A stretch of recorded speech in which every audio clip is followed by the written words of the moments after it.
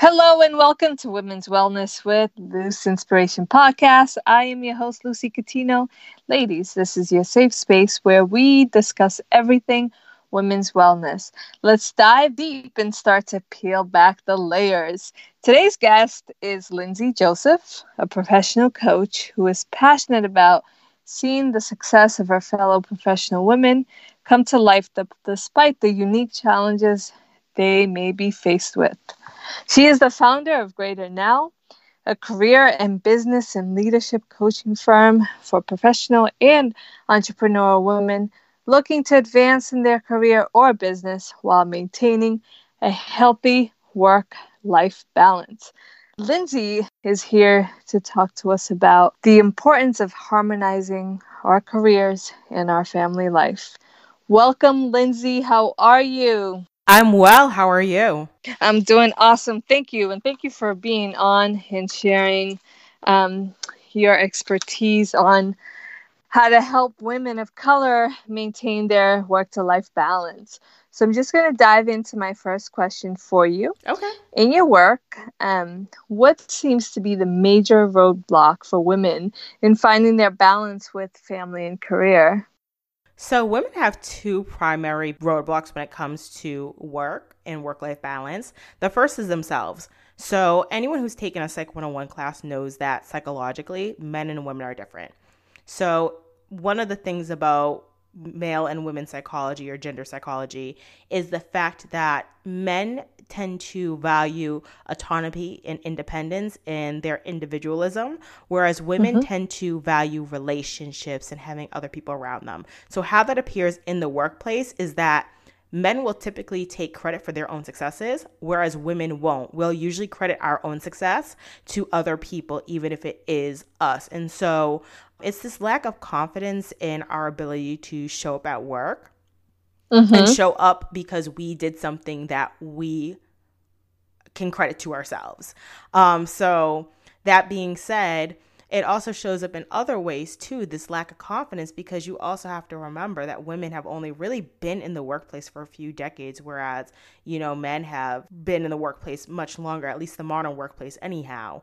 And even typically when you look at, more ancient societies, you have men and women having very different roles in society as it relates to work. But when we talk about the modern United States workplace, women have only really been in the workplace like the last few generations. And so for many of us, our grandmothers never even really touched a workplace.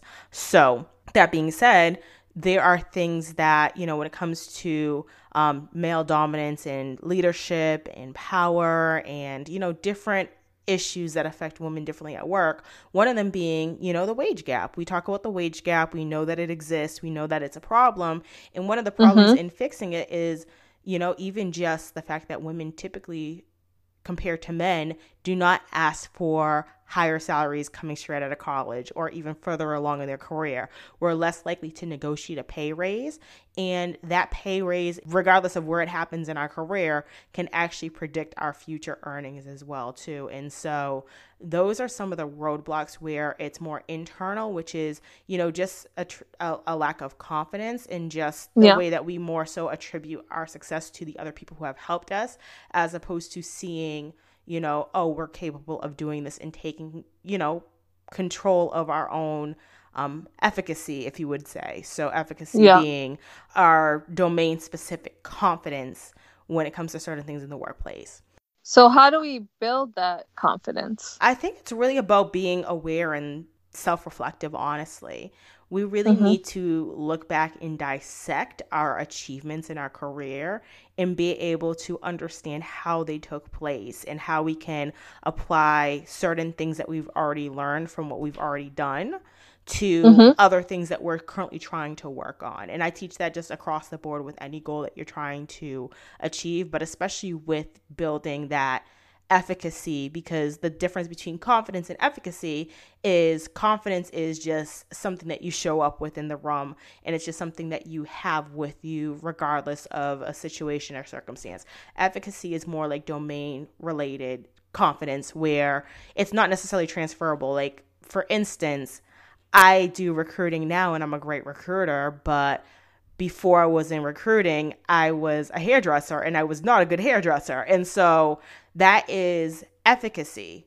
Mm-hmm. Whereas I'm confident that when I get on an interview to speak on my experience, I'm confident in just generally my experience and the wealth of knowledge that I have to share, regardless of, whether it relates to me being a hairdresser or me being a recruiter or me being a coach or me being a PhD student or whatever the case is. So Mm-hmm. that's the difference between confidence and efficacy. And so I really urge people to really take an inventory of everything that's taken place in their career, where their successes are, where their strengths are, where their failures may be, where their areas of improvement are, and understand how that relates to what you already done, where you are right now, and what you need to do in the future. And when you do that to build efficacy, doing it in where are my strengths and where are my successes, and what are the resources that poured into me for me to be able to do those things. Sometimes it may be other people, but you also have to take credit for where it's due. And sometimes that credit is due to yourself and you're just Your not willing work. to give it to yourself.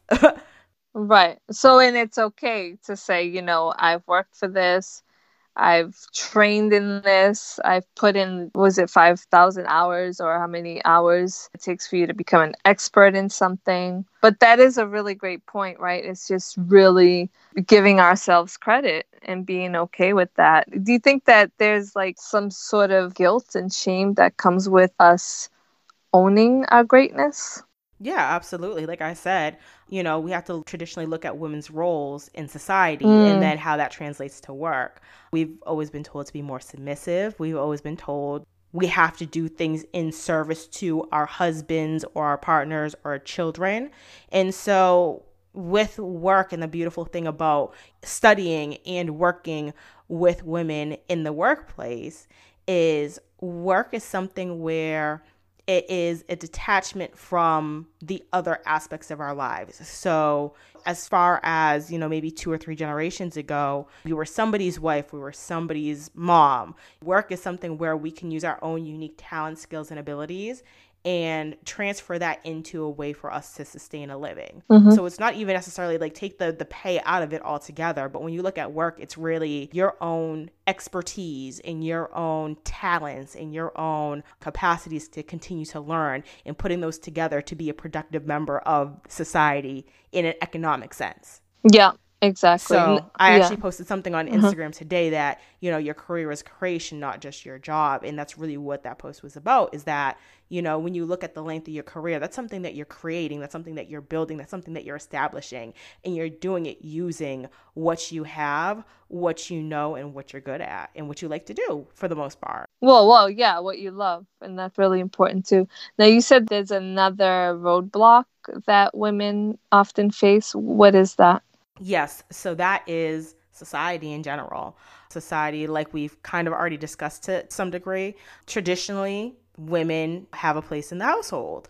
We have to be great cooks. We have to clean up after everyone. We have to be caretakers, whether it's for children or elderly parents or spouses or our partners, kind of like the backbone of everything. And so economically today, most households do require two incomes, especially if you're living in a more expensive part of the country, such as you're aware, you lived in Massachusetts, you lived in DC, you live in California. And so Yeah, those are all very expensive it's parts of very the true. country. Hmm. Right. Now live in Georgia and I've been in North Carolina as well, too. And so, obviously the cost of living is a lot different down here, but Hmm. especially I'm in Atlanta, and when I was in North Carolina, I was in kind of like the country where it's like I think I was staying in a town of like 7,000 people. Like people could probably live off of one income and have a wife that stays at home or whatever. Like, you know what I Hmm. mean? Hmm. But for the most part, people who are living in an urban setting or suburban setting to a major metropolitan city, which is, most of the population, I believe, honestly, or Hmm. a huge chunk of the population, two incomes is required. Now, women have been earning men in degree attainment for the last 4 decades since the 70s. And we have been more consistently in the workplace. We actually make up about 50% of the United States population, and we make up about 50% of the workforce, but we're on track to make up about 60% of the workforce. So in upcoming years, we're actually going to participate in the workforce more than men are in the United States. And there was a study done in 2013 where it was about breadwinning moms. So women who have children, 10 out of every 4 of them are either primary breadwinner or the sole breadwinner for their household. So either they out earn their partner or spouse or whoever it is in the household with them raising children, or they are the single income for that household. And so women obviously are not going to be leaving the workforce anytime soon. It's actually more of an economic necessity that women do continue to work. And so we are constantly doing a tug of war between what we're supposed to do in the traditional sense, because these are still the things that, you know, we take pride in. We take pride in them because they're the expectations of everyone in our family. Society still stereotypes like that. Well, it's a Mom who can woman's keep job. house. And Yeah. exactly. You know what I mean? And so that's something that we internalize in ourselves because it's our family's expectations. It's society's expectations. So it becomes our expectations and something that we take pride in, our ability to keep a home and keep a household together. And still work. And still do the grocery shopping and still do the cooking and still planning parties and being entertaining and things like that.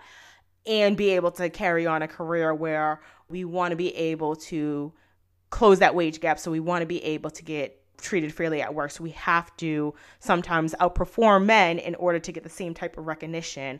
Just as we talk about being minorities, is that we have to do double the work just to be average. Women do also face that as well too. Yeah, those are really great points that you just brought up, and something that we really need to consider. Now, how do you feel this all affects a women's wellness, particularly women of color? Because I know that we have this pressure to be strong and to have it all kept together, right? So how do you think that's affecting us?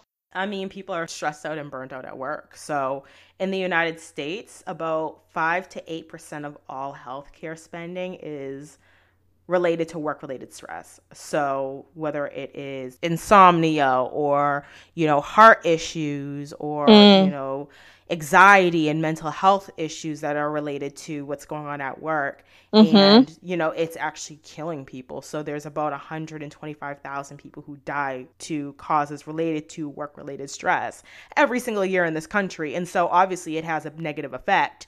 How that really breaks down for women specifically, I don't know. But there was a quote that I had saw circulating around social media not too long ago where it says, we expect women to work like they don't have a family, and we expect them to be there for their family like they don't work. Yeah. And with all that's being said, it's just like women are just taking on probably the majority of that overwhelm, because that's just like a general statistic. We obviously have men stepping up to do more with children and being more active in their children's lives now, because you do live in a society where 2 incomes is the norm. You live in a society where, you know, those responsibilities typically do have to be shared for a healthy marriage or relationship to even work out. I mean, I don't see how, you know, somebody could really be content living with somebody who wants to adhere to traditional norms in a new society. But when it comes down to it, women are still taking on the majority of that burden. So when it comes to women's wellness, it'll be very interesting because the baby boomers, most of them probably weren't in the workforce as far as the women go. So it'll actually be very interesting in the next few generations to see how that generation of moms that were at work, or women who were at work and competing and hyper competing with men at work, and to also take care of these household responsibilities. It's going to be interesting to see what their overall health outcomes are going to be and what that actually does for women's wellness. Because I think that that's going to be the telltale sign. Hopefully before that comes, because that's probably still a few generations and probably a few decades down the road, we'll probably hopefully have some resolve to some of these issues. I know a lot of corporations, they really do try to create benefits around health and wellness because they do know that, you know, obesity is an epidemic in this country. They do know that employees are stressed out and they're dropping dead from, you know, their job. They do know you have to be competitive because this is more of a candidate driven market now too, where companies really need to offer the best benefits and perks to get an employee to come and then stay in their organization. And so they do offer things like, reimbursements for gym memberships, or they might have like a, yoga class. Some of them do have on-site gyms. Some of them, do offer extended maternity leave. So you're seeing that corporate America is starting to kind of address some of these things. So I don't know how that's going to end up mediating exactly how stressed out women are at work, because these are programs that are typically generally for everyone. And so there still probably is going to be, some worse health outcomes for women as opposed to men. So it'll be definitely very interesting to see in the future, but also hopefully in the future, it'll be more interesting to see some of the ways that corporate America itself is going to try to help women at work in terms of addressing their individual needs for being able to maintain their wellness. Exactly. Now, what are some of the tools that you offer women through your organization? Right. So I do coaching, and coaching is one of those things that has a very broad definition online. And part of it is because people don't necessarily understand what it is, but also sometimes coaches don't understand what it is. When you're talking about becoming a dentist or a psychiatrist or a therapist or, even a hairdresser, you have to get a certain education. You typically have to get a certain amount of hours, like of actual practice in a clinical or practitioner setting. And then you have to go for a licensure examination. And with coaching, you don't have that. I mean, you could, say, oh, I have a podcast now, so you can go tomorrow and print out cards that say that you are a podcast coach and you teach women how to create a podcast. So there's no barrier to entry for calling yourself a coach, unfortunately.